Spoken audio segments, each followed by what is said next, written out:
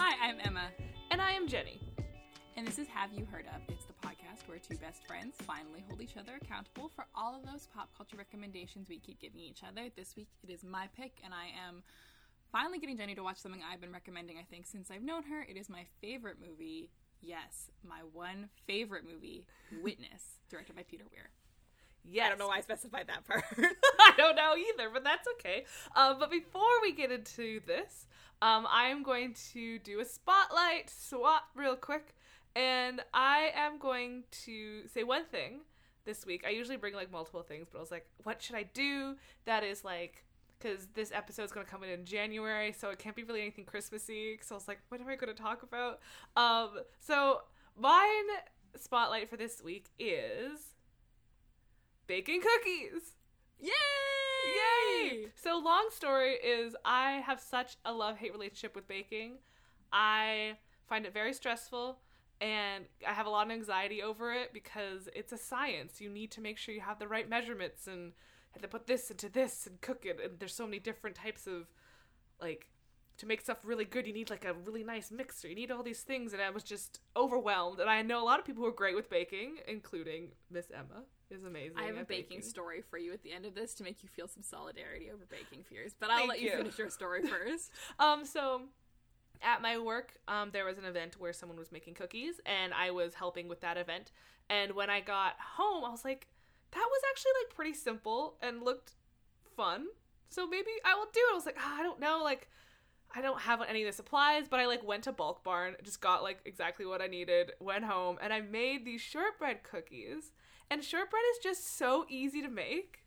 It's, like, the quickest thing ever. All I needed was 2 cups of flour, a half a cup of sugar, and a cup of butter, and that was it. And I just had to mix it by hand, and it was fine, and then put it in the oven at like 350 for 20 minutes, and then it was done. And I was so proud of myself that I made a thing. I hardly ever make things, and I've made it twice so far since then, which is surprising. And it's always like at the middle of the night when I'm like, I'm just gonna make some cookies, and I just do it.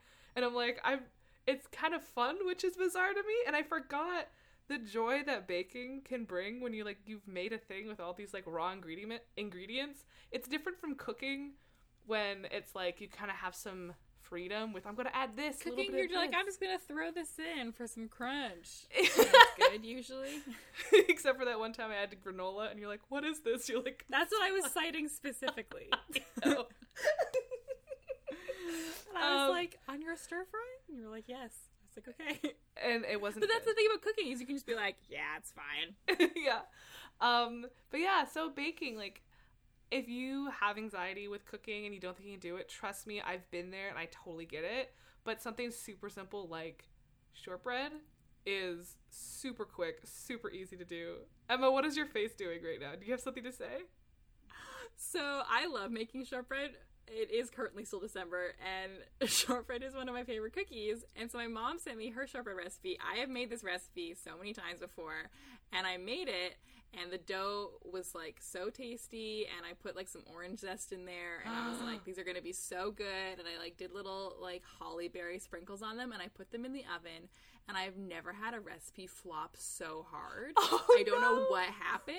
Oh, no. But they, like, completely melted into just, like, one congealed, like, burnt, horrible thing. And I was like, okay, I've already made another batch of cookies today, so we're calling it a win no matter what. I'm going to just throw all this out, and I'll try again next week. And maybe my butter was too soft. I'll make sure I chilled the dough beforehand. I made it exactly the same next week. Let it chill. Call my mom for advice, and they flopped again. So you're like, shortbread is the easiest thing. And I'm like, I'm coming hot off of 2 huge shortbread flops.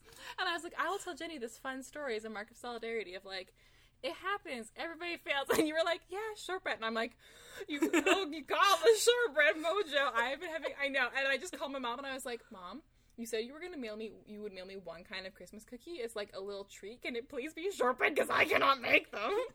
And then I but it's like we're calling it a moment of personal growth, and then I was like, I'm not gonna be mad. I made other cookies. It's fine. Like sometimes just the act of baking is enough. You already have a lot of cookies. It's fine.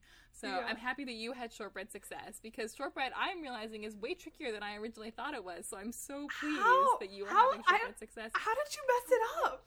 I don't know. Twice. Was it the zest? Was it too zesty? And it was like, no? It was only a teaspoon of zest. It was minimal zest. I don't know. Well, I don't know. So I'm so pleased for your shortbread successes. I'm very, very pleased because you deserve the win. I agree. And it's very exciting. And people are enjoying it. I like dip like half of them in like chocolate, and then you can put like M&Ms on it, and it's like you get that crunch of the M&Ms. That crunch. You need the texture. Yeah. I'm so pleased for you. Thank you. That sounds delicious. And I am on holidays now, so I might take a third crack at it. But like, I honestly don't know if I can face the shame from my roommate, because both times she's been like, what are you making? It smells really good. And I'm like, oh, cookies. They'll be done in 10 minutes. And then both times she's been like, are there cookies? And I'm like, no, there isn't. So I don't know if I can face that shame. I'm actually like really proud of you, because I have seen when cooking things for you have failed in the past, and it is not been good. So I'm really proud of me too. I have really grown, where I was just like, we're just throwing it out. We're not looking at it. We're just binning it. It's done. I'm so proud. Thank you. I'm trying so hard all of the time to not be overwhelmed with incandescent rage. But baking, when it goes well, or sometimes just the act of baking, I like giving things a good stir. I also like, I don't know, does your shortbread have any eggs in it? No, it was just the 3 ingredients. Yeah, I don't think shortbread has eggs in it. My shortbread also doesn't have eggs in it, which also made me very happy, because even though the cookies flopped, I will say that I still ate a lot of the cookie dough. Nice. I never getting salmonella. I never even ate the cookie dough. I was just so nervous to like cook it. I was like, I gotta use all the pieces of the dough. Nice. Yeah, so that's my spotlight. Shall we talk about Witness? Yes, we should talk about Witness. All right, so Witness, 1985, directed by Peter Weir, starring Harrison Ford and Kelly McGillis. This is my favorite movie of all time. It is my number. Like, I feel like whenever you ask anyone their favorite anything, I am also usually like this. If it's like, well, can I give you a top 5? And then here's my top 5, but here's the runner-up, which would be 6th place. Like, I am so notorious for my top 10 list being not that. And then with Witness, I think it is just my favorite movie of my life, because it is the first movie. I talk so often about movies being tied to like specific memories with my family or with friends. Yes. And this is a movie I straight up just found and discovered by myself. It was on Which TV is rare. one day.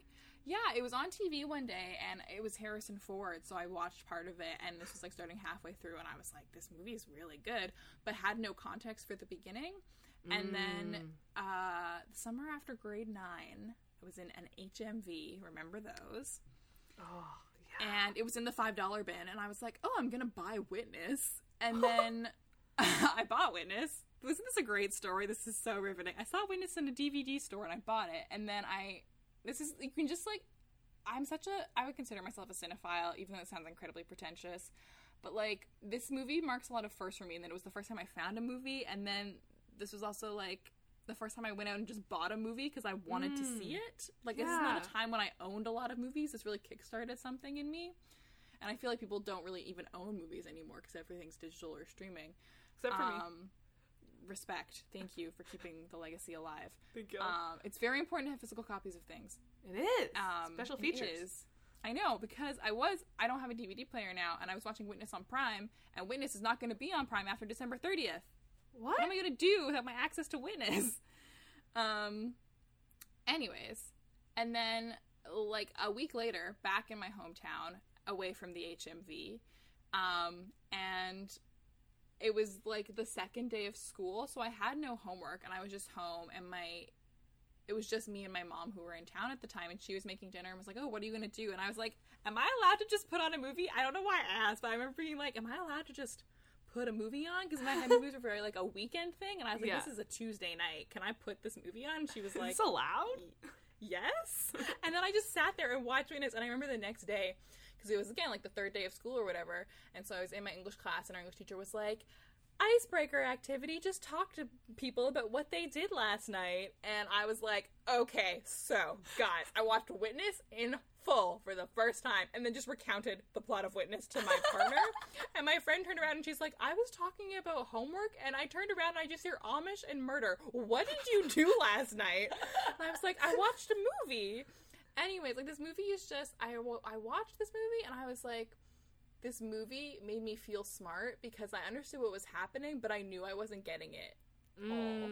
And, like, every time I watch this movie, I notice different lighting motifs, and I love the score and the direction, and the performances are so nuanced, and the script is just so tight. It was nominated for several Oscars. The only one it won was Best Original Screenplay, and I'm so pleased it did because every time I watch it, it is just a perfectly constructed screenplay.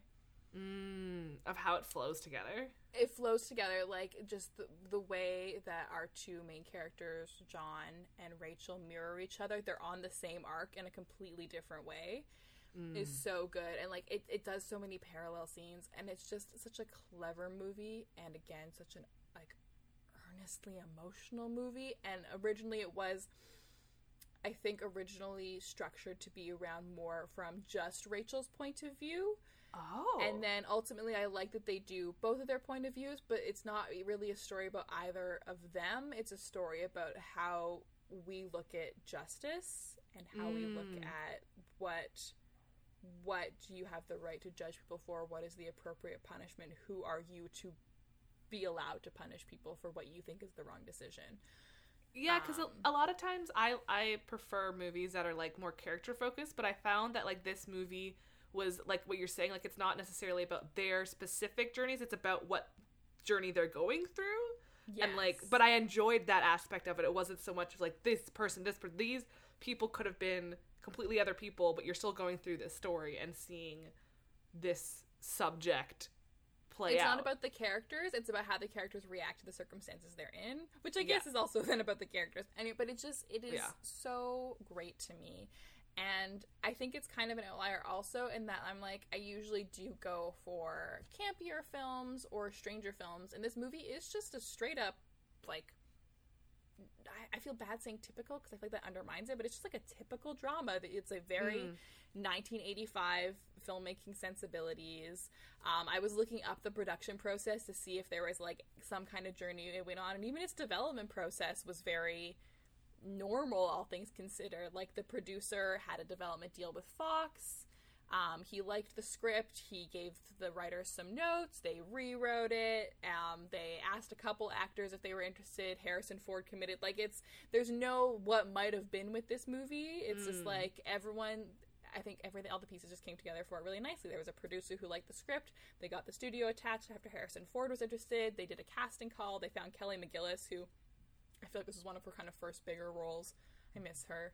I think she's so good in this. And so it's just one of those movies. I think, like, the one funny thing is that originally Fox did reject it because Fox said, we don't make rural movies. What? I'm like, because they're on a farm? That's what you didn't like about it? What? Yeah, and it's just like, things just worked out really well. The writers really wanted Peter Weir to direct. I really like Peter Weir. And he was committed to the Mosquito Coast, and then that production ended up getting delayed, and he was like, yeah, sure, why not? So I think, like, this one, there is no what might have been with this movie, who almost starred. It's just, this movie just went through a fairly typical process, a fairly typical Oscar campaign. It got nominated for Best Picture, it got nominated for Best Actor. It is, to date, Harrison Ford's only Oscar nomination. If I were to give him one other nomination, I would give him the win for this, first of all, and if I were to give him one other nomination, it would be in 2015, Best Supporting for Age of Adeline. Who ended up winning Best Actor when he was nominated? I have looked this up so many times, including earlier today, and now I can't remember, because for some reason my brain always wants to say that it was Richard Dreyfuss in Mr. Holland's Opus, but that's not true, because Mr. Holland's Opus didn't come out for years. Oh. Mr. Holland's Opus, I think, came out in 95. Hold on, so Oscar... Yeah, because this came out in 1985. Yeah, Best Actor. Which, like, I, like, could kept not figuring out, like, I kept being like, is this like late 70s? No.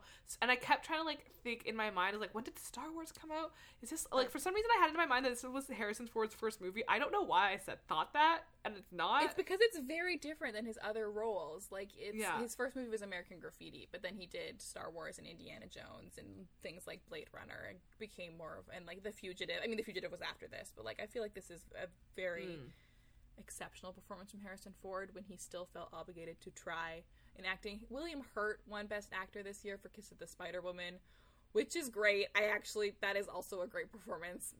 I guess. Fine. William Hurt. Yeah, I'm happy you have that Oscar. But Harrison Ford should. Because I love this movie. But yeah, like, this movie is just... There is something in the way we need to look at movies from the past. Like, there's this, you can recreate period pieces, and it's not just in the costuming or how the movie looks or sounds. It is just something about like, we do tell certain kinds of stories in certain decades. Like, I feel like there were a lot of cop movies in the 80s, and I feel like you don't get this kind of drama or love story really made in 2020. Like, I can't think of a similar film that's been made in the past 10 years. Like, it's a very 80s movie, but not in like everyone's listening to Madonna and wearing crop tops or what have you. It's just a very 80s movie. I've never like heard really about this movie before I met you. And I kept thinking that, like, every time you talked to me about it, I was like, I feel like I've seen this movie. But I haven't. It was just you always talked about it. I felt like I've seen the movie.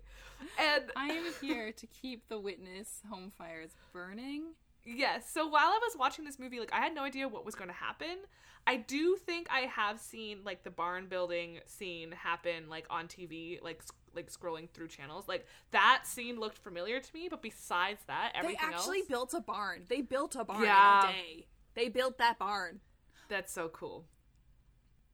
It's funny to look at, 20, 30 years down the line, what movies have stayed in the cultural consciousness and become hugely popular films that people look at as, like, big Oscar moments or, like, really good wins. When so many times there are these great films that came out. There are so many great films that come out each year, and so few get nominated for Oscars. And then even fewer of those, like, people remember 10 years later. Like, there's so many great performances, and I think you can do other ways to look at film history than just looking at Oscar nominees, but Oscar nominees is an easy way to do it, and you're still finding, like, these hidden gems. Yeah. You kind of were talking about, like, films similar to this. When you were saying that, I automatically thought, because a lot of this has to do with, like, people being exposed or going out of their element to, like, a completely... even though you're still in the same country, like, a completely different world to them. And I don't know, I think it's because we're filming this still in December. It reminds me, in a completely different way, but also kind of reminds me of, like, Hallmark Christmas movies. When, like, you have, like, the one person, like, Susan Big City goes over to the small town. They're like, what's happening with Jimmy Christmas? And then they fall in love. Yeah. It kind of reminds me, like, obviously not in the same, like, campy, Christmassy way, but, like, that premise of, like, a whole new world, like, what's going on? It's, like, similar to that feeling, but more realistic, if that makes sense. I know. So, like, let's get into the plot a little bit of it all. I am trying to be conscious. I feel like we've done a lot of rambling, longer episodes lately, so I'm like, we're gonna keep this tight. Jenny very sweet was like, we should keep it tighter, but I know this movie's really important to you, so it's okay if you go long for this week. But I was like, I don't know how long we will go, because watching this movie transforms me into a 60-year-old man, because I'm watching it, and it was me sitting on my couch on Thursday night and be like, oh boy, that's how you make a movie. They don't make them like this anymore. Damn, that's romantic. And I'm like, this gonna be an hour of me going, oh boy. I mean, yeah, you saw me talking about The Grinch when I was editing it. It's just me going, like, And this part, classic. It's not classic, Jenny. It's just classic because you watch it so much and you think this is classic. That's how you make a film. As far as I'm concerned, this is the second movie ever made. The first movie ever made is Yentl. The second movie ever made is Witness. The third movie ever made is Captain America 2, The Winter Soldier. And those are the only films in existence. Every other film we've ever talked about on this podcast is purely speculative. I've never seen another film because these are the only three that exist. Witness was the second film ever made as far as I'm concerned. As I was watching this movie, because, again, I didn't really know what the plot was. All I knew is that there was an Amish boy who was a witness to a murder. That's all I knew. And so as I was watching this and as things developed, I kept thinking, Emma. I know. Okay, I had, a grip of fear when we were texting about watching this movie, because for some, I always typically watch the movie the night before we record, so it's hot in my fresh little brain. Yeah. And Jenny very reasonably likes to watch things a few days in advance because she's like, we have very different tastes, so I need to sit with it for a couple days. Yeah. But then it just meant that I knew you had seen Witness, and I didn't know what your opinion on it was, and I have been gripped with fear. So, oh my god, I just started launching into this. I haven't even asked you our titular question. You hadn't heard. Okay, had you heard of Witness? No. What are your thoughts on it? Yes. So yeah, my thoughts on it is this is very much an Emma movie. I was also very concerned of if I would like it or not, because I know how important it is to you, and this is Emma saying it is your favorite movie is a big deal for the amount of movies that you consume. So it's a very important thing. So I think overall I did really enjoy the film. I was just the plot, what was happening, I gasped. I was like, oh no, oh god. And I was like, it's happening. And I got really invested in what was happening. I thought that the romance plot made sense. There are some scenes that don't make sense to my mind, but we'll get into that. But I also just I love seeing contrast in film and seeing for example, the movie Pride, of that contrast of the small Welsh town. Amendment to my earlier statement, the fourth film ever made was Pride. yeah. Pride is a perfect movie. It is, right? But that feeling, that contrast between the two, and that knowing, that development of trust and respect towards each other, and that contrast and conflict of just being different is always fascinating to see on screen. Obviously that can be overplayed sometimes, but I think it worked really well in this film. And just the cinematography I thought was really good of how this movie was filmed, and the colors of it was really nice. Yeah. Something that also makes a lot of sense. So when I was also 12, I got really into the Dutch painter Johan Vermeer. Of course you did. There was a young adult, middle grade novel called Chasing Vermeer about children who have to find a missing Vermeer painting. And then as a result of that, I got really into Vermeer. And it's funny, I have all these art books from him that people gave to me when I was, in grade 6. And I wouldn't read. I don't actually know a lot about his life because I wouldn't read about him. I would just look at pictures and be like, it's pretty. Really fancy picture books is what they are. Exactly. And I was looking up this movie, and one of the visual influences for it was the paintings of Johan Vermeer and other Dutch painters. And I was like, it's all coming together.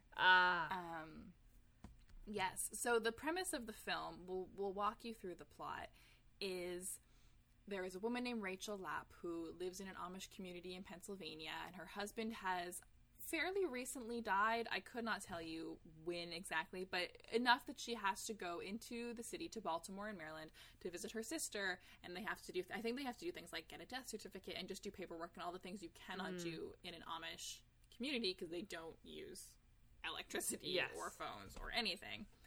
And she brings her 6-year-old son Samuel with her, played by Lucas House of the Pussy Posse, which haunts me.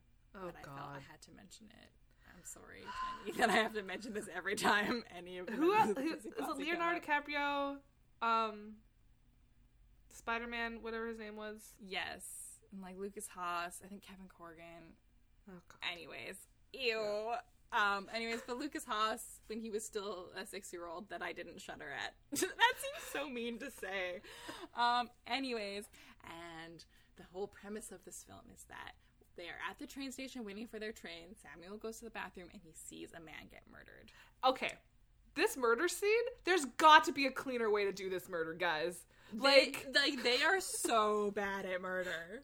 They're so bad at checking the bathrooms. Like, they didn't check, but also just, like, slitting a guy's throat. There's blood going everywhere. I'm like, as I'm writing down, I just go, oh boy, there's got to be a cleaner way to do this. Like, I know. come on. Because I thought they had just, like, they just, like, stab him in the back or something. No, they slit his throat.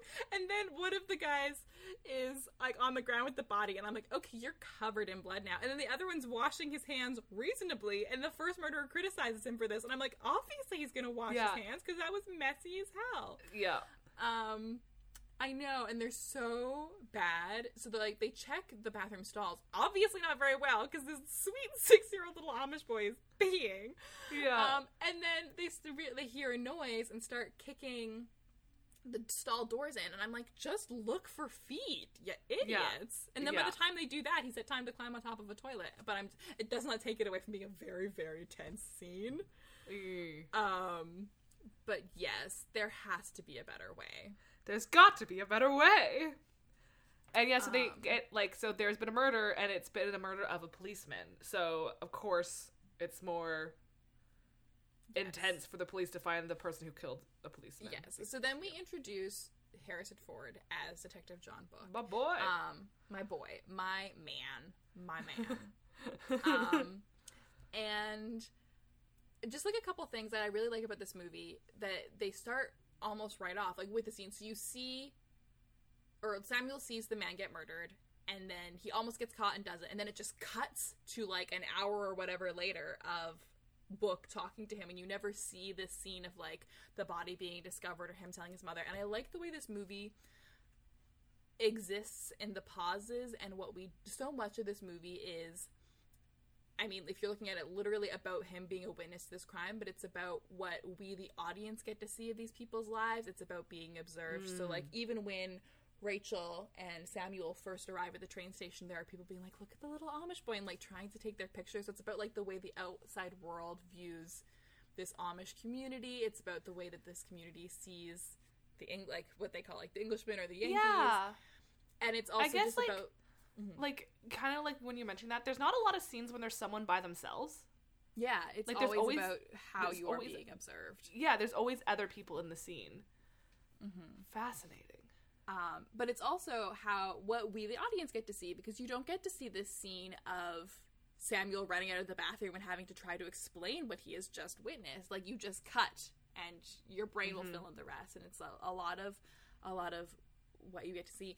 And I think one thing I like about this, in that this movie doesn't have a lot of exposition. It is a lot of being observed. Like, they never so the movie opens with the funeral of Rachel's husband, and, like, people telling stories about him. So, like, you don't know how he died, but you don't need to. You just need to know, like, this is what's happening. And then you introduce John and his partner, whose name I can never remember. I even wrote it down. Schaefer. No, Schaefer. Carter. Schaefer. Carter, yes, Carter. Schaefer is a different cop. There's a lot of cops in this movie.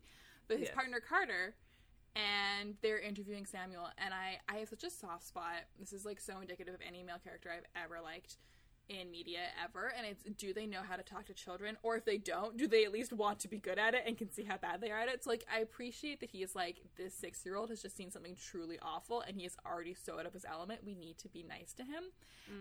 And I really like the moment of when they're trying to be like, Samuel's like, there were 2 men, I only saw one, and they're trying to get him to describe him, and Carter, Harrison Ford's partner, is black, and so the kid is like, oh, he had black skin, but he wasn't a Strumpig like you, and they realize Strumpig means runt, and I just love it, because it means Harrison Ford just stands up to his full, like, 6 feet or whatever, and it's like, oh, so he's not a big man like me, and I like it because he is, again, like, trying to be friendly to this kid, but he's also just, like, making fun of his friend a little bit, and it just gives me a sense of, oh, that's their relationship, that's their friendship of, they're doing this, like, it sounds so horrible, but, like, homicide is part of their routine, so they can just still have time to be friends. I do like the partnership between the two, between, like, Carter and Book.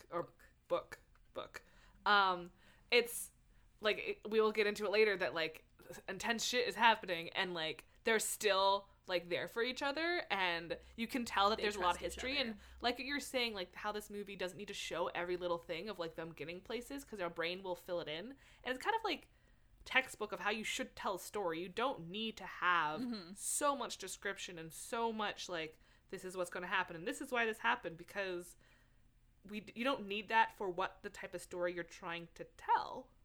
And also when you leave things with mystery, then people can make fanfic. Exactly. Oh my god, is there... Oh, I need to go on AO3 later and see if there's Have any you Witness not fanfic. looked up Witness AO3? I haven't gone on AO3 for Witness, because Witness as a story leaves these gaps, but it gives me everything I need. Like, I finish Witness and I feel satisfied with what I have seen. I feel like I go to fanfic when I'm like, this should have been better. Not this could have been, this should have been better. Yeah. Anyways, and so, God, like, Harrison Ford is such an interesting character, because he's, like, trying to be a good cop, and he's still a shitty person. Yeah. Like, he takes them to go, like, see this guy he thinks might have been the killer. And I'm like, this is bad cop behavior, Harrison Ford. Yes. I just had to mention that. And then he takes them to his sister's house to stay, because he's like, I can't just leave you at a hotel, because I know you will just leave because you don't want to be here. You don't want to be a part of this investigation. So he takes him to his sister's house. She's not hugely essential to the plot, but I do need to mention her because she is played by Patti LuPone, Broadway legend. Oh, that's who she was. That's Patti LuPone. I thought Icon. she looked familiar. Oh. Woman I Fear. Like, I can never stage door a Patti LuPone show. I don't even know if she stage doors. I feel like she's evolved beyond that, because I think if she met me, she would just kill me on sight. I'm so scared of Patti LuPone. Why are you scared of her? She's so powerful. And like, she has a pool called the Andrew Lloyd Webber Memorial Pool. Andrew Lloyd Webber is still alive. Yeah. Oh man, okay, later I'm gonna show you the video of someone was trying to bootleg a show Patti LuPone was in, and then their flash went off, and she makes the orchestra stop and just yells at them for like 2 minutes. And then, like, she's in the middle of a song and is like, stop the music. And then just yells at this person, and like, gets the ushers to like speak to them, and then it's like, okay, and begin again. And you're just like, Patti! Okay, you say like she's not necessarily essential to the plot. However, I love just the essential point of, if you want to get to know someone, talk to their sister, because they'll tell you everything about them. Okay, yes. So then the next scene that you get with all of our leads together is Harrison Ford I keep calling him Harrison Ford. John Book is like, I need to take Rachel and Samuel to the police station. We're gonna make them look at lineups and mugshots, and hopefully we'll figure out who the killer is. Yes. Because it was an undercover police officer, and we got to find out what happened. And so he takes them out for lunch, and they just get hot dogs, and I was like, oh my god, I want a barbecue. I did not have any access to a barbecue this summer, so I did not get enough burgers and hot dogs in my life. But okay, this is another good character moment of like, he just starts chowing down on his food, and they're saying grace, and but I love it because he's like, do I spit out my food? What do I do? And he is trying, albeit very clumsily, to not make them uncomfortable. He's not succeeding a lot of the time because he's very brash and blah, blah, blah. But he is like, oh, I should have waited. I'm so sorry. And then she immediately is like, I'm completely comfortable with everything about myself, and I will make you uncomfortable on purpose. Yeah.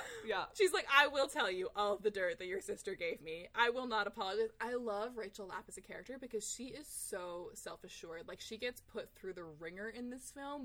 We'll get into it, but like, she's under so much pressure, and she just is unflappable the entire time. She's like, oh, you think I'm weird? I really don't care, because that's who I am, and that's your problem. Yeah. And so she does just like rip him and start making fun of him. Yes. I was shook to my core when it's revealed who the murderer is. Yes. Like, so they're in the police station looking through mugshots, and Samuel can't like figure out who it is, and he kind of goes for a little walk, and all of a sudden he like looks in the case, like this award case, and sees a photo of a police officer, and that is the guy that he saw murder this other police. And I just remember I like covered my mouth, and I was like, oh shit, oh no, it's coming from the inside. Oh no. And I'm panicking. I was like, okay. And then you see like John go and like talk to like the head guy, and he's like, all this stuff. And the guy's like, okay, that's good to know. Good to know. And then he's involved in it too. I'm like, oh, I know. So it's corruption all the way down. And I think it's a good moment of like, John Book is like, oh, he must have lost his way, which is what he says when he's like, realizes that McPhee, played by Danny Glover, is a crooked cop. And then realizes that pretty much everyone he knows is a crooked cop. And he's just like, oh no, this is not the game I thought I was playing. And like in my head, I kept having like that Lion King 2 song in my head of deception, disgrace. I'm like, oh no, all the bad things are happening. I know. And then, like, this movie does have a really good sense of humor to it, too, because he's being shot at in a parking garage, and a woman comes out of the elevator, and her husband is like, oh, gunfire, we're going back in the elevator, and she's like, but my car! Yeah, and it's funny, and it's just, like, I think it's also just a good indication of, like, how people's brains work under pressure, of, like, I am absolutely that person who, like, if put under pressure, will be like, oh, but I need to go do this first, and everyone else is like, no, you don't, and so I would be that woman under pressure. Another good moment of, like, you see Samuel's realization that that's the man who killed the police officer. I need to go tell John. You see John realize, but you never hear anything, and it's like you just get to see it, but you don't get to know. Like, this movie keeps you at arm's length at all times. Yeah. And I, like, this entire movie was just so concerned for Carter, because Carter was, like, just still... the one who has to stay behind. Yeah. Oh, man. Oh, my God. Yeah. So it's so stressful because John is like, okay, I need to go get Rachel. She's at my sister's. We need to leave right now. And he calls his friend and is like, and I think that is so meaningful to me, too, of like, he just found out that his mentor, the chief of police, is also corrupt, and he still trusts Carter. Yes. And so but he's like, I need you to go in and destroy everything. I'm in hiding. You don't know where I am. You haven't spoken to me. And it's so scary. And he's bleeding out. He got shot too. Oh my gosh, he got shot. And like his sister is there and is like freaking out, and they get them out. He's trying to drive them back. And this is whoever thought this plot up is really smart, of like, they managed to get Rachel and Samuel back to their village or community place, home. Anyways, and it makes them virtually impossible to track because the Amish don't have phones. There's no phone books. There's no records. Like, they do have, I think, birth and death certificates, but they don't keep track of everything. And also, a lot of them have the same last name. So he's like, we just need to get you there because they have no other information because you're Amish. Yes. Very nerve-wracking. But he tries to leave, but he can't because he's been shot. And I just love how there's a gigantic open field, and he runs into the one... like birdhouse. The one birdhouse. The one. Just the one, and he'll hit it. And we ate that like, 2020. Like, there's a whole open field, I will hit this birdhouse. I don't even know what the birdhouse symbolizes, but it makes me feel things. But because he fixes it at the end, and that's the ending. So there's some symmetry of, like, he has come into this life, he crashed into this community, and here he is, and he's been there, and when he leaves, it, in my mind, it symbolizes that he's fixed the thing that he was there, that he broke, and that his like presence there is no longer there, and he will just leave as if nothing's happened, even though physically nothing has changed, but for the people it has. Yeah. I know, this movie just makes me think of things. I just think like that was amazing. But like, this movie, it just makes me think, because I can look at something of like, oh, the birdhouse means something, but I can't put it into words that you did, and I'm just like, yes, we're vibing. Yes, we're vibing. Yeah, so he has to hide away in the Amish community for a while, and that the conflict of the difference between his, like, how he grew up and how his community is versus where he is right now, and like, he's just so much brasher and louder than everyone else there. Yeah. And they're not even quiet. Like, they know how to have a good time. They're talking. He's just like, he is constantly out of step. They are always running at different speeds. And he's just like... Yes, exactly. And, like, even when it's like, do you want to help, like, with milking the cows? Like, sure. And then it's like, wakes him up. He's like, it's like 4 a.m. He's like, it's time to milk. He's like, It's like, no, get up. We have to go. He's like, oh, we have to go now. Like, this movie understands really well, like, my impulse as someone who lives in a city, whenever I do find myself out of the city, to be like, nature, so peaceful, so quiet. And this movie does a really good job of showing him getting there and being like, oh, it's so tranquil. And then realizing that it's not, it is still just having with life. Like, they have this shot at the opening where it's just a field of grass that's, like, shimmering and moving. You can hear the leaves rustling. And it's this thing where it's like, oh, they're just, like, they're living in this community. It's very quiet. They don't have machines. They just have, well, they don't have, like, electrical machines. They have wooden mechanical things. Yeah, like wind power. They have machines. Anyways, they have things, but it's just like, but then the longer he's there, he feels like the life and the noise that exists. And it's just about, like, adjusting what you're used to.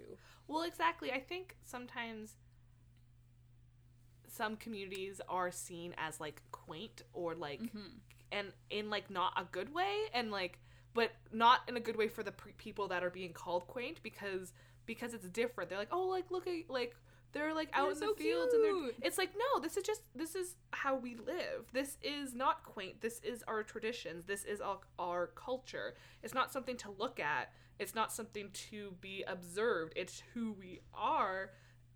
And this is only, like, not necessarily who we are, but there's parts of it that includes who we are, but we're more than just this. We are complex human beings like everyone else. And there's a scene when the community goes into town to get groceries, and, like, there's tourists, and they're all, like, they're, like, an attraction. Like, these are people. Like, I know, and it's so frustrating. And one interesting thing about the making of this movie that I do know is there was some blowback from the Amish, who were like, we don't really want you to make this movie because, you know, in the movie we already have a problem with tourists, and if this movie's a hit, are we gonna have to deal with more freaking tourists who want to take our picture? They didn't say freaking because they're Amish. They were more polite. So a lot of the extras in the film were Mennonites, which they even mentioned in the movies. Like, well, the Mennonites have phones. We are not the same as the Mennonites. So a lot of the extras in the movie were Mennonites who lived in the area. And then after the movie came out, the, like, whoever in the municipal government was in charge of, like, giving them the permits to film there, the Amish were like, please don't do that again. And they were like, oh, okay, we will not. Our bad. And they also kind of touch base on some of, like, the political standings of things. There's, like, an offhand comment of, like, oh, they don't even fight for their country because Amish people are pacifists. Is that the name of it? Yes. When it's, like, not, like, fighting for things. It's more of, like, helping other people and not, like, violence and stuff. And they have scenes about, like, the gun and, like, you shouldn't be able to take someone else's life. This gun of the hand is for the taking of human life. We believe it is wrong to take life. That is only for God. Many times wars have come. And people have said to us, you must fight, you must kill. It is the only way to preserve the good. But Samuel, there is never only one way. Remember that. I love all of the scenes involving Book's gun. So Book has a gun, and Samuel wants to play with it. And I like the way he interacts with him here, where he's like, you cannot do that. It is not safe. And but it is, like, this difference in their opinion of, like, he agrees with Rachel that Samuel should not be allowed to play with the gun. I mean, basic gun safety, yes. But he is also saying that, like, Samuel should understand how it works and what it is. So he takes the bullets out, and it's like, you can look at it while I am here, but never with bullets in it, and never without me knowing. And she comes in and she's like, he shouldn't even be looking at it. He shouldn't even be touching it. What is it? What is it even doing in my home? And then I, again, just like how he does defer to her. He doesn't argue with her. He's like, yep, I'm in your house. You just saved my life. Take it. Yes. Hide it. I don't need to know where it is. No. Yeah. So to the romance of it all. So, like, the next, I would say, like, 45 an hour of the movie is basically just him adjusting, not even adjusting, him existing in Amish life, and them realizing that they are attracted to each other. And it is very romantic to me, because I've said this before and I will say it again, it is the most important thing in any romantic dynamic, that they enjoy being in each other's company. And at the end of the day, Rachel and Book do. She gives him some of her husband's clothes to wear, because his clothes, A, will not blend in, and B, are covered in blood, and they're too short. And she just laughs at him, and he's like, okay, I deserve this a little bit. It's like ridiculous. And like when he does antagonize her, it's like he has to go into town, and it's like, I want to take my gun with me while I'm in town. And so she does, and she has the bullets hidden in her flower, and he goes and it's just like whistling and drops them back in, and it is like to antagonize her a little bit, but he's like, I'm following your rules. And they just interact with each other so well, even when they catch each other off guard. Like he makes a reference to a coffee commercial and calls her honey, and she's just like, do not do not do that. Sorry, that was a reference. I apologize. And I know. But I just love the energy between them. And also her dad, who lives with them and is like, I don't like this. I don't know what's happening and I don't enjoy it. But I'm making light, but it is so romantic to me, of these people who really like each other and can't be together, or could, but they don't want to deal with what comes next. Yes. Which is fair. Yes.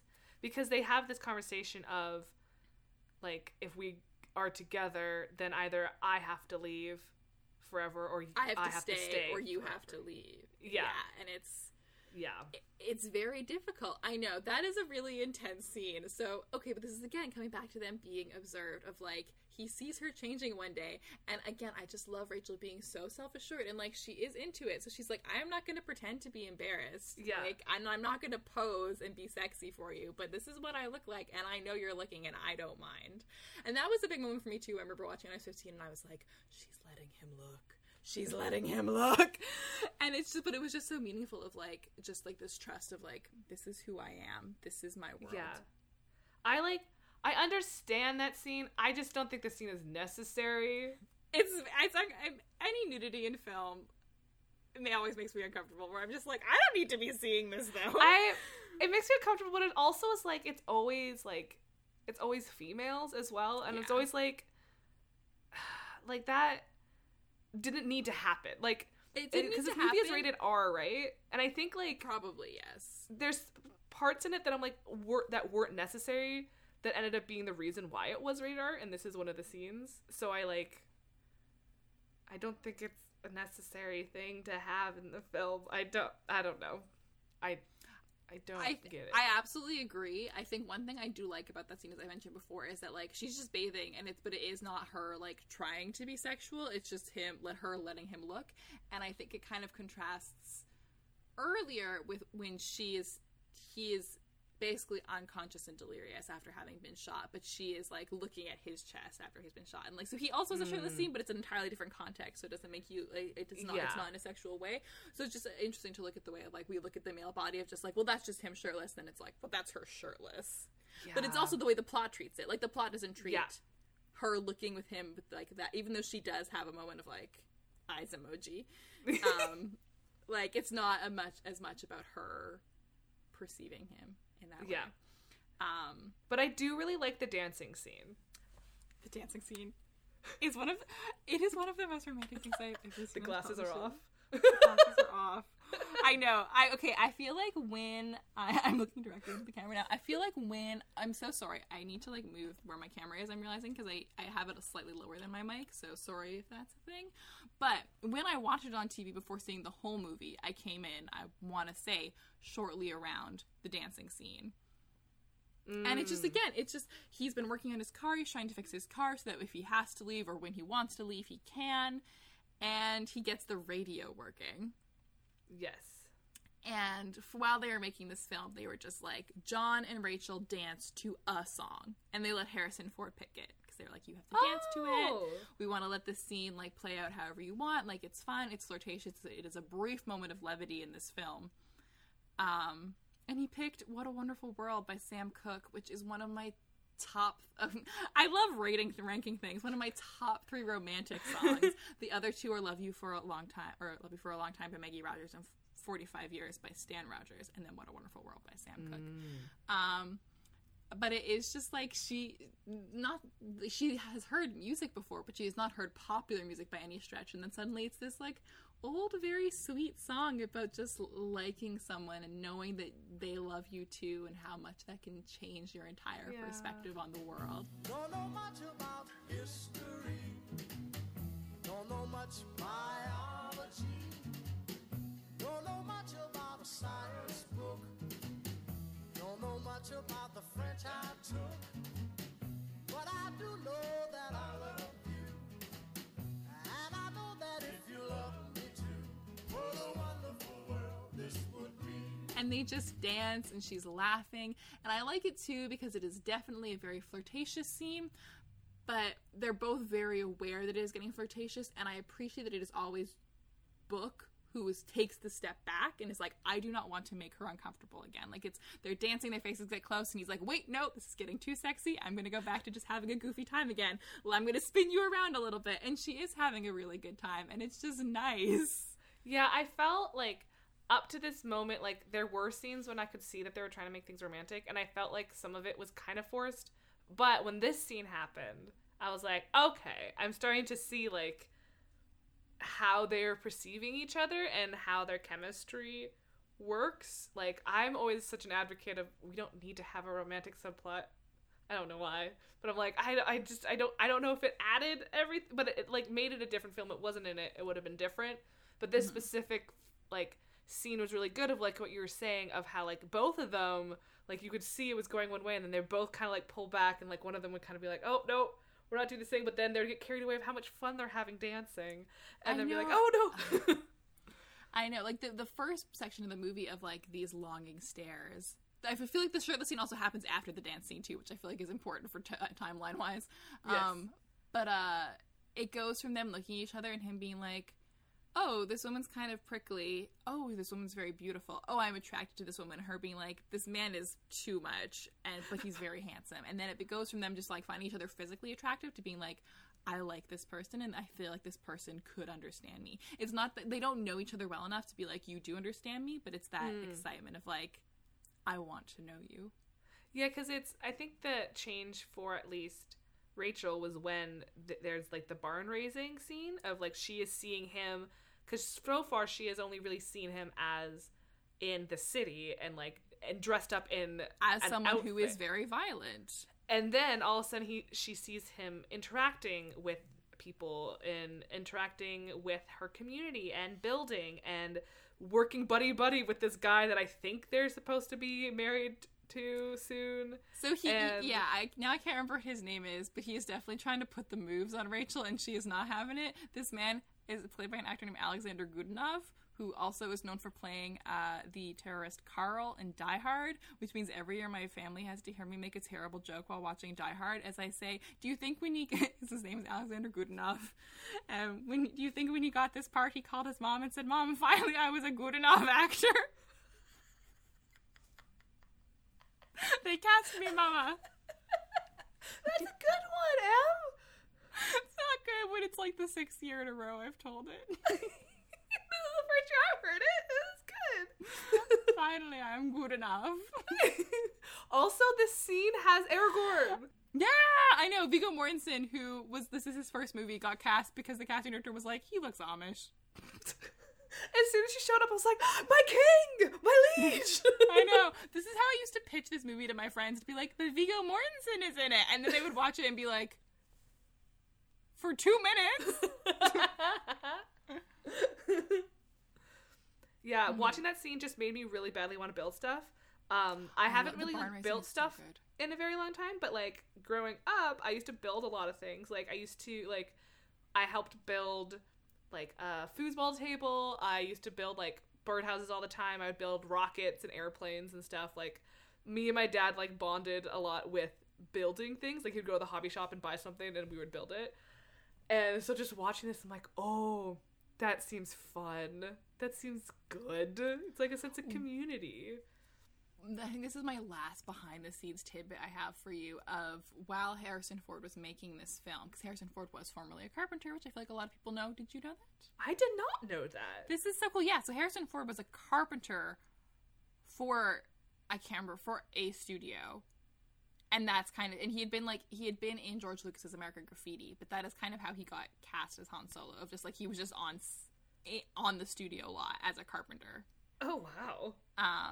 So yeah, he was not really an actor before Han Solo. And then, while he was making this movie, he was renting, for presumably like the production was renting for him, a house in Pennsylvania. And the owners of the house came back and were like, our house is in better condition than we left it. And he had like straightened the door frame and fixed all their cupboards, and they were like, everything looks newer. And he was like, and then apparently wrote them a note and was like, hi, sorry if that was weird. It was just like a really stressful shoot for me because it's a really serious film. So I would just decompress and come home and just like want to build some things. Hope that's okay. And they were like, yes, we're gonna tell this story until the end of time. Harrison Ford renovated our house for us for free. He paid us to live in our house and then he renovated it. Wow, that's impressive. I love Harrison Ford. I know Harrison Ford now is just like a cranky man who gets trotted out for franchises he wants no part in, but I love Harrison Ford when he tries. Because for you, like, when you think of Harrison Ford, what role do you view him in? This movie every time. Like, this is the first thing I think of when I think of Harrison Ford. See, I think Indiana Jones every time.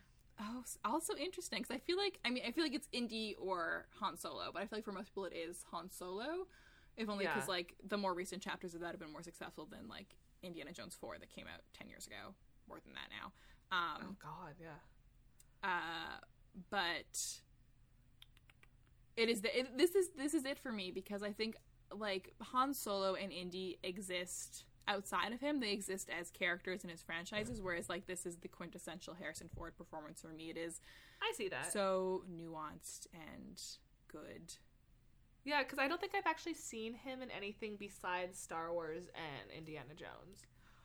We will not get sidetracked, because this would be a good, like, I need, like, 2 glasses of wine and an hour to get into this. But Harrison Ford worked so much in the 80s and 90s in a way people don't, I think, really recognize, because you do just think of him for his big roles. But, and this is not a criticism of Harrison Ford, more a criticism of the industry, he is a really good marker for the way Hollywood treats women and leading ladies before they're like, oh no, they turned 35, I guess they're grandmas now. Like, so many pieces have been written on ageism and sexism in Hollywood.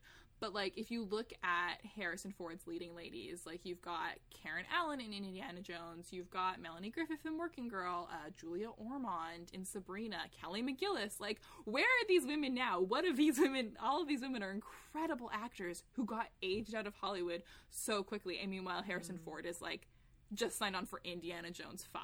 And I'm like, nobody wants that. Harrison Ford doesn't want that.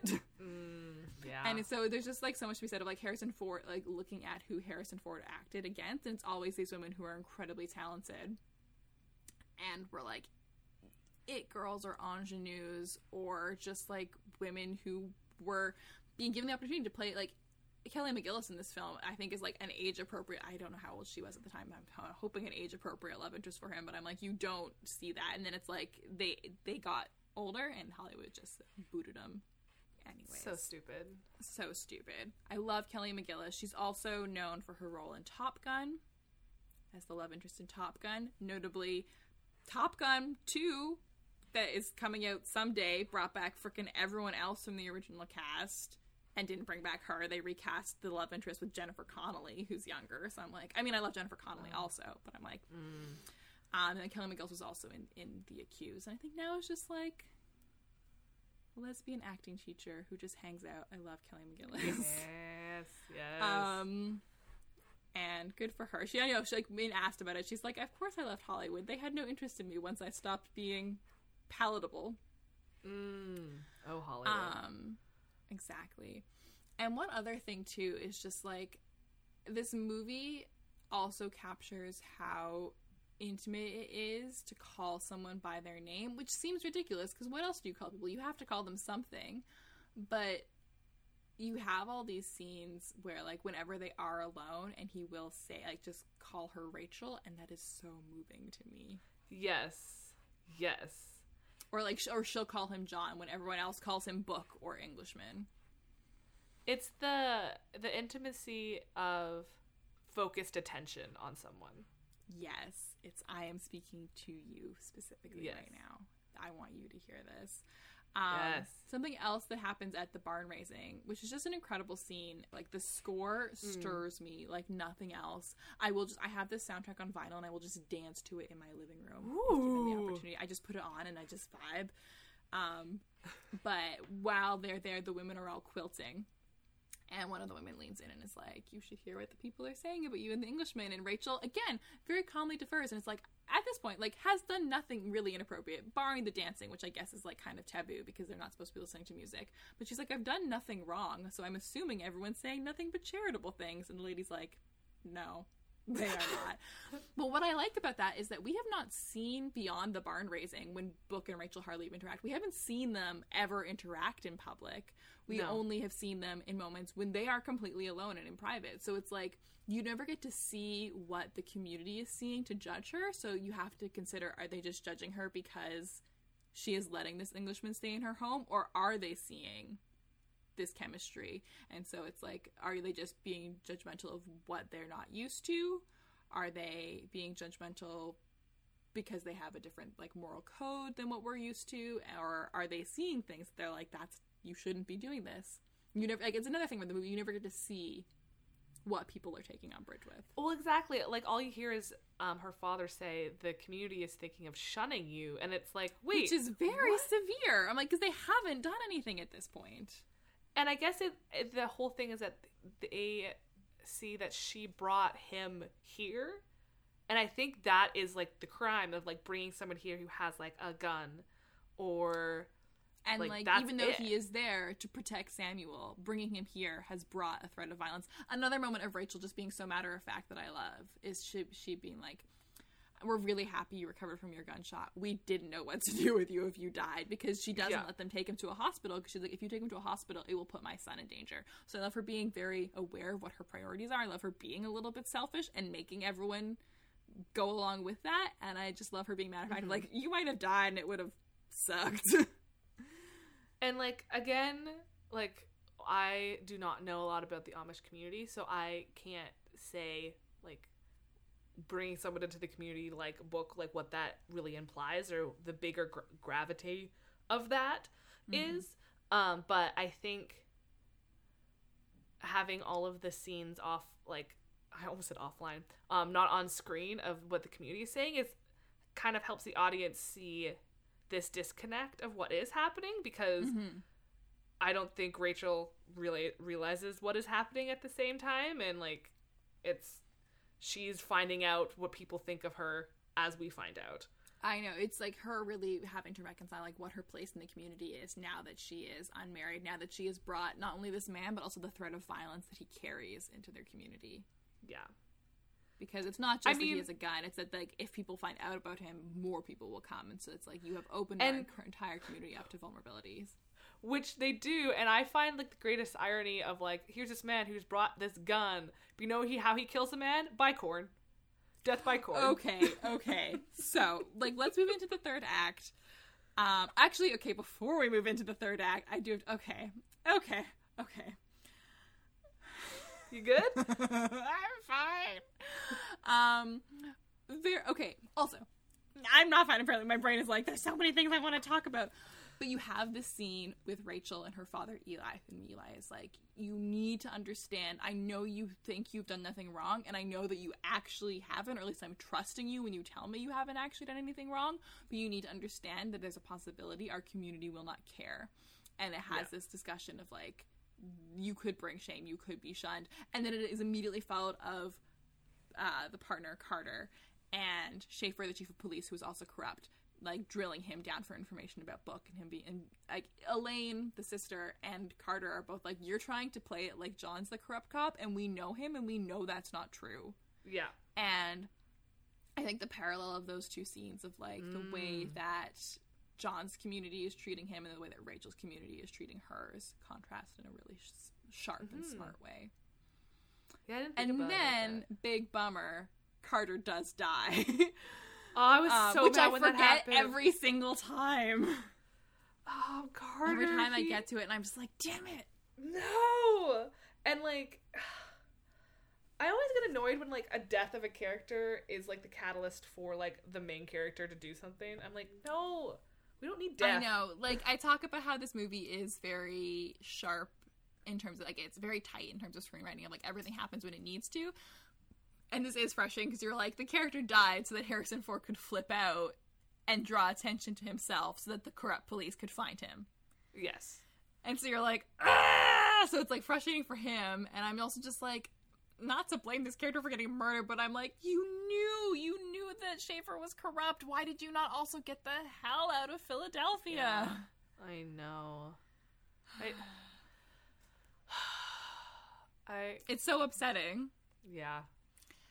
But then it's also just this moment of like, John knows he slipped out, knows that he's drawn attention to the community, to the Amish, and is like, okay, I need to leave, and rebuilds the birdhouse.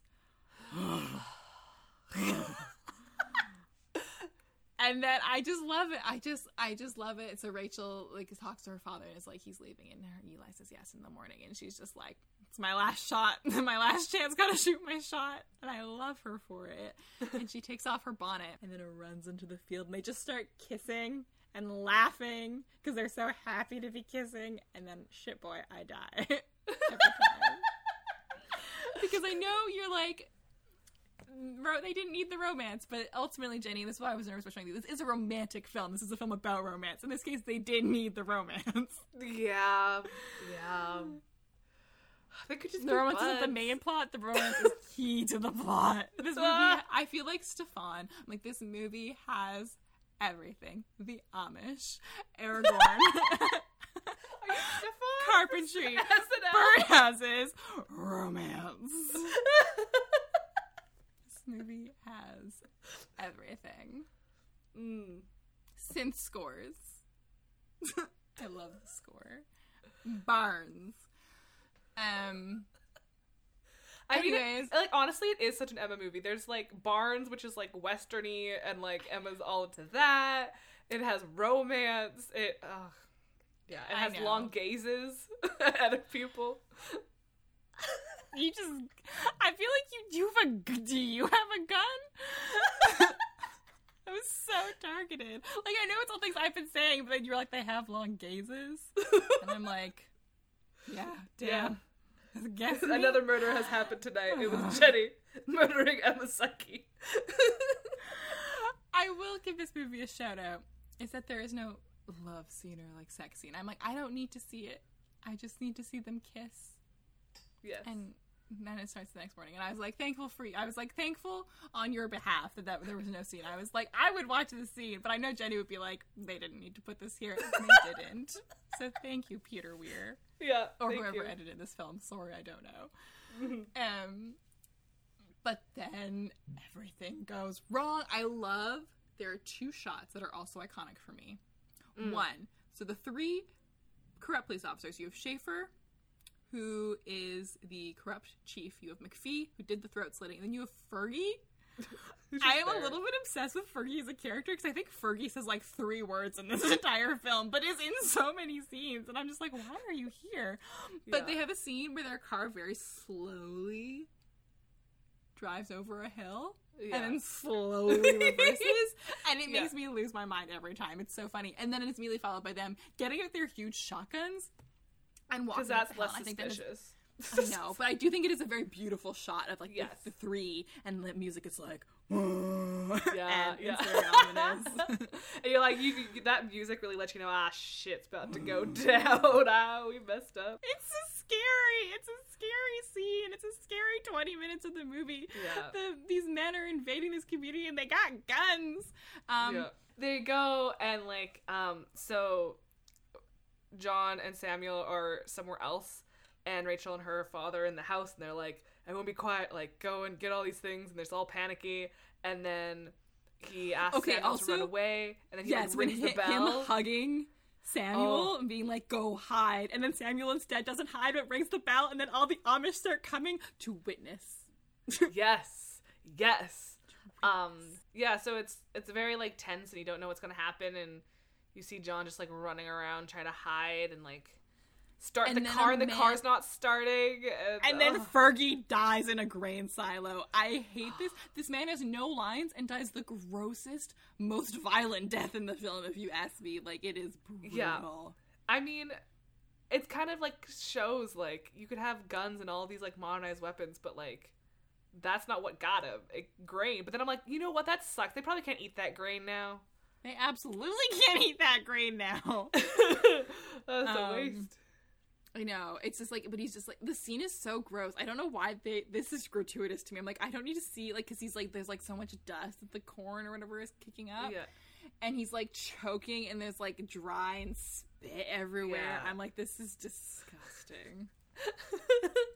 So yeah, the reason why he doesn't like end up dying, John, is because all the other like community members are coming in and they see, and then they go outside. He's like, are you really going to shoot me in front of all these other people? Like, are you going to shoot this child? Like, are you serious? Like, dude, stop. Are you going to shoot all of them?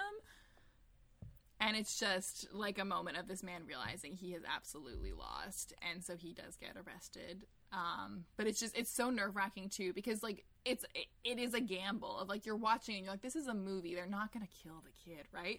But John is yelling and he's like, are you gonna kill me? Are you gonna kill this boy? And he grabs Samuel and Rachel just screams, because it's like, he might, you don't know. Yeah, like, can you not put my son involved in this? Yeah. So what are your thoughts on the final shot of this movie?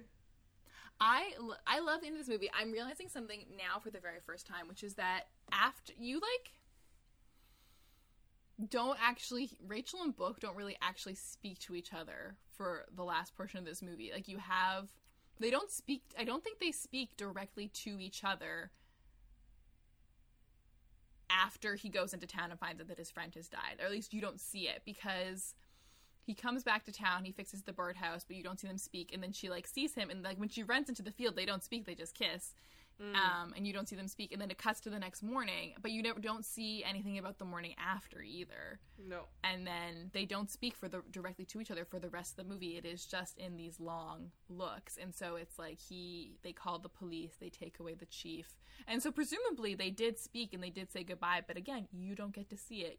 It's for them. It's private. And like, maybe they didn't even get to, because all of these things were happening, and how are you supposed to steal 2 minutes alone? Yeah. Without anyone noticing when everyone is there. And it is just this moment of like, we cannot be together because I cannot stay here. Your community is already going to be hurting from this for a really long time.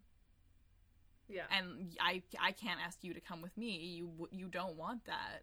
And it is just like, the last scene is just them looking at each other and like knowing, and then he leaves and he drives past the birdhouse, and I want to call him Carl, but his name's not Carl because that's what it is in Die Hard, but he tips his hat to him, and it's just like this respect of them being like, you brought great hurt into our community, but it was out of a place of protection, and we won't try to make everyone adhere to our beliefs, but we can exist in the same space, but like but only apart.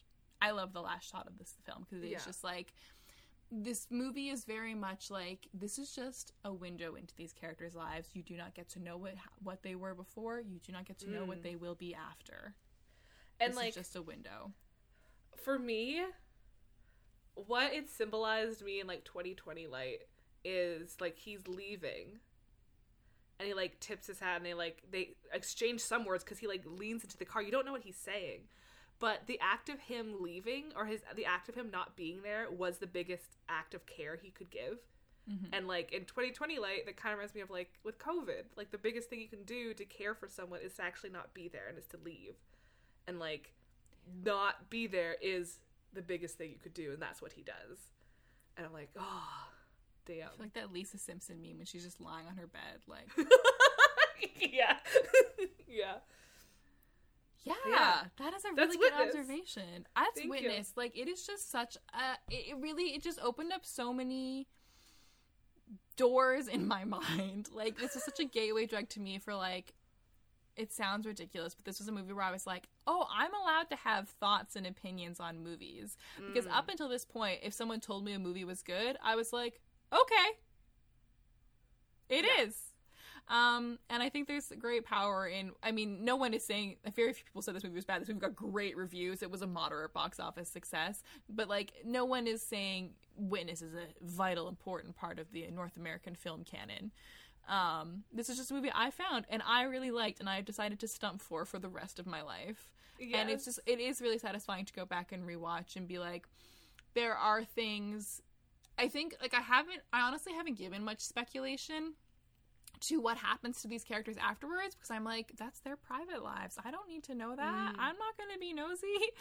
But like watching this, and I was just like, it is very difficult to watch movies with cops at the center of it. And so I think like the one thing I think is I am interested in like what happened to John Book after this. Did he stay in the police force, or like you just find out that like your mentor and a ton of people you worked with were corrupt in a very violent, horrible way, and the one person you did trust is now dead. Like, does he stay a police officer? I don't know, because what else does he know beyond that? Like, he knew enough about life and had these other skills to be with the Amish, but he knows that life isn't for him either. So like, what is that middle ground? What does he do afterwards? And what does Rachel do afterwards? I just love Rachel. She's so interesting, and I say again, it's so self-assured and just like not afraid. I mean, she's literally afraid when a man with a gun is trying to murder her and her son, but she is not afraid by the other things happening. She just takes them in stride and is like, I cannot let my fear control me. I need to just move on with not move on, but I need to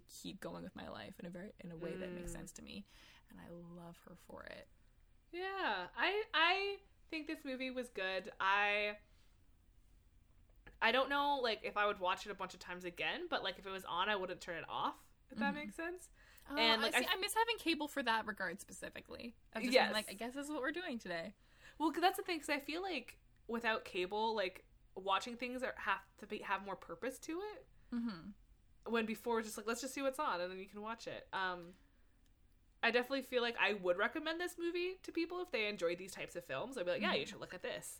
Like, it wouldn't be like, hey, do you want to like have a good old film? Like, no, this is like a little more intense than just like a chill film.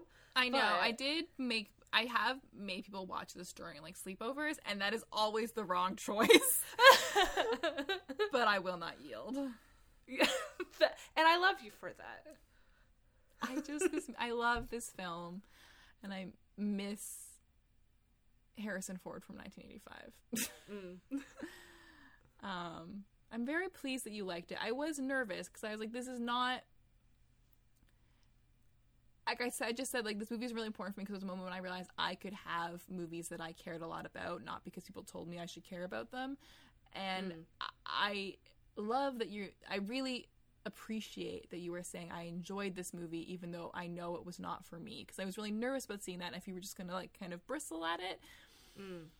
So I really appreciate you taking an objective look and be like, I can see that Emma loves this movie, so let me instead dig into why, and let me look at what I did like about it. Yes. Because I think that is also just a really important thing of like, sometimes a thing isn't bad, sometimes a thing is just not for you.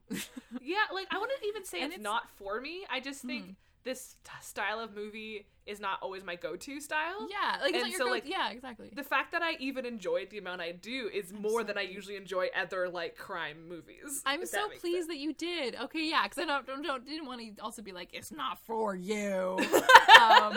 But I am pleased that it's like, it's just something where you're like, I'm happy that I've seen this now, even if it's not something you'll go back to. Like, it is an important part of, it is an important display of storytelling that I think people should look at. Yeah. That is the film Witness, 1985, directed by Peter Weir, starring Harrison Ford and Kelly McGillis. I always need to introduce it like that. Like, this is literally like on my Tinder profile of me being like, I love Witness, 1985, directed by Peter Weir. And they're always like, why are you so specific? And I'm like, because you need to know what kind of person I am immediately.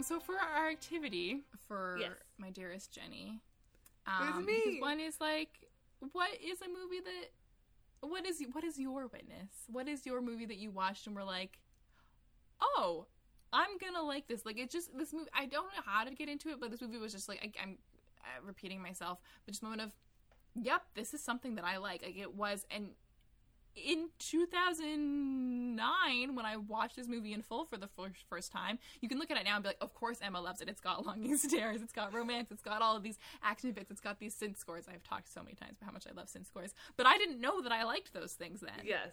This movie was the first one for me, And so everything you know about me of like what I seek out in a movie is because of this. So like, what is your like origin of film taste? Okay. This one was a little bit hard for me to try to figure out because like I try to think of one that wasn't necessarily something that we watched all the time in my family, because a lot of things I watched was like a cultural thing that we just always watched, like The Grinch or like Scooby-Doo and like all these movies that like Charlie's Angels, like we would always watch all the time, and it was just something that we did. So I tried to find something that was a movie that I watched that made me realize that I have opinions about movies and that there are parts of movies that I enjoy and what I don't enjoy. And the first one I could think of, like the first thing that came to mind originally was the movie Now You See Me, but that's like a pretty like recent movie. But I remember in the theater watching this and being like, I really like this. Like as the movie was going, I was like, this is fun. Magic. I remember looking, I think, was I with you or my mom? I don't remember. I was with one of you. And I remember with your mom because it came out in the summer, and I remember you texting me being like, so Now You See Me was great. There was magic. And I'm like, oh damn, I gotta see Now You See Me. Yes. But if we go far back, I think the movie that came to mind for me was The Two Towers.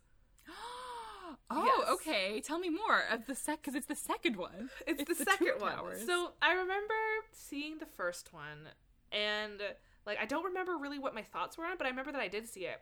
But the second movie of Lord of the Rings, The Two Towers, I remember watching it, and it was my first idea of like, there are parts of the movie that I really enjoyed, and there was parts that I didn't. And it was the first time I remember thinking distinctly of like, oh, this is what I enjoy in like this whole magical world. Like Lord of the Rings is itself, I enjoy the storytelling and the fantasy and the lore and all that stuff is really cool. But like storytelling wise, like I really liked when it was like the three, like Legolas, Aragorn, and Gimli together, and I really liked like their story arc and their adventure and the go and the like acts of being brave and all those things. And then I did not enjoy what it was like Sam, Frodo, and Gollum. Like I just didn't.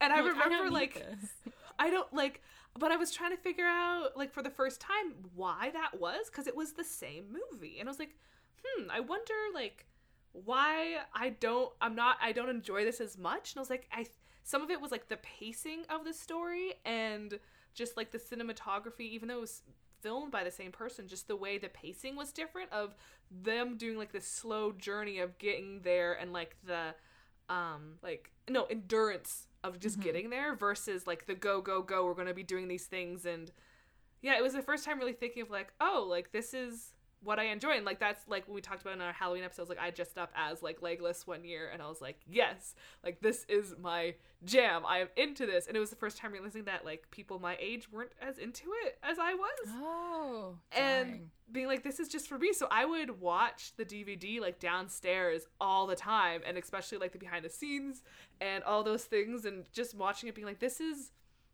the first time I've seen a film. I mean, it was long, so obviously it was easy to find things I could or could not like because there was just so much content that I had an opinion of what I liked about it, and that I had the control to still watch it because I liked it that much more, that like I will still watch this film even though there's parts I do not enjoy, but I like it so much more that I still will watch it. And being aware of that was fascinating to me. That is such a good answer. And yeah, I was like, I will accept literally any movie. Like, you could have said Charlie's Angels because I know how important Charlie's Angels was too. But it just is those moments of like, oh, it's honestly, it's the realizing, oh, I really like this is as important as the, oh, I don't like this. Yeah, exactly. And that's allowed. You're allowed to have pieces of a film that you don't like, and that's okay. And like, but I still enjoyed enough. And I think that's also when I realized that like you can have different opinions about a thing. Like it's not as black and white of like this is good or this is bad. Like it's more complex than just that. And yeah, Lord of the Rings, man, it's great. Nice. That was a really good answer. Thank you. I like that. Okay, so that is our first episode of 2021. Oh, that feels weird in my mouth. Yeah. Thank you so much for listening. You can find us on Apple Podcasts, Google Play, Spotify, or your podcaster of choice. Please rate, review, subscribe. We really appreciate that. We think it's neat. You can also follow us on Twitter at HiHo Podcast, email us at hihopodcast@gmail.com, or follow us on Tumblr at HiHo Podcast. How many times can I say HiHo Podcast? A few more. You can also listen to our playlist that we post on our Twitter, or find us on Spotify at HiHo Podcast. We do a playlist every month because we talk about movies, but we love sharing things of all kinds, and there's some really great tunes to be found there. Yeah! Thank you so much for listening, and remember to like what you like, your opinion is valid. As long as it's the same as mine.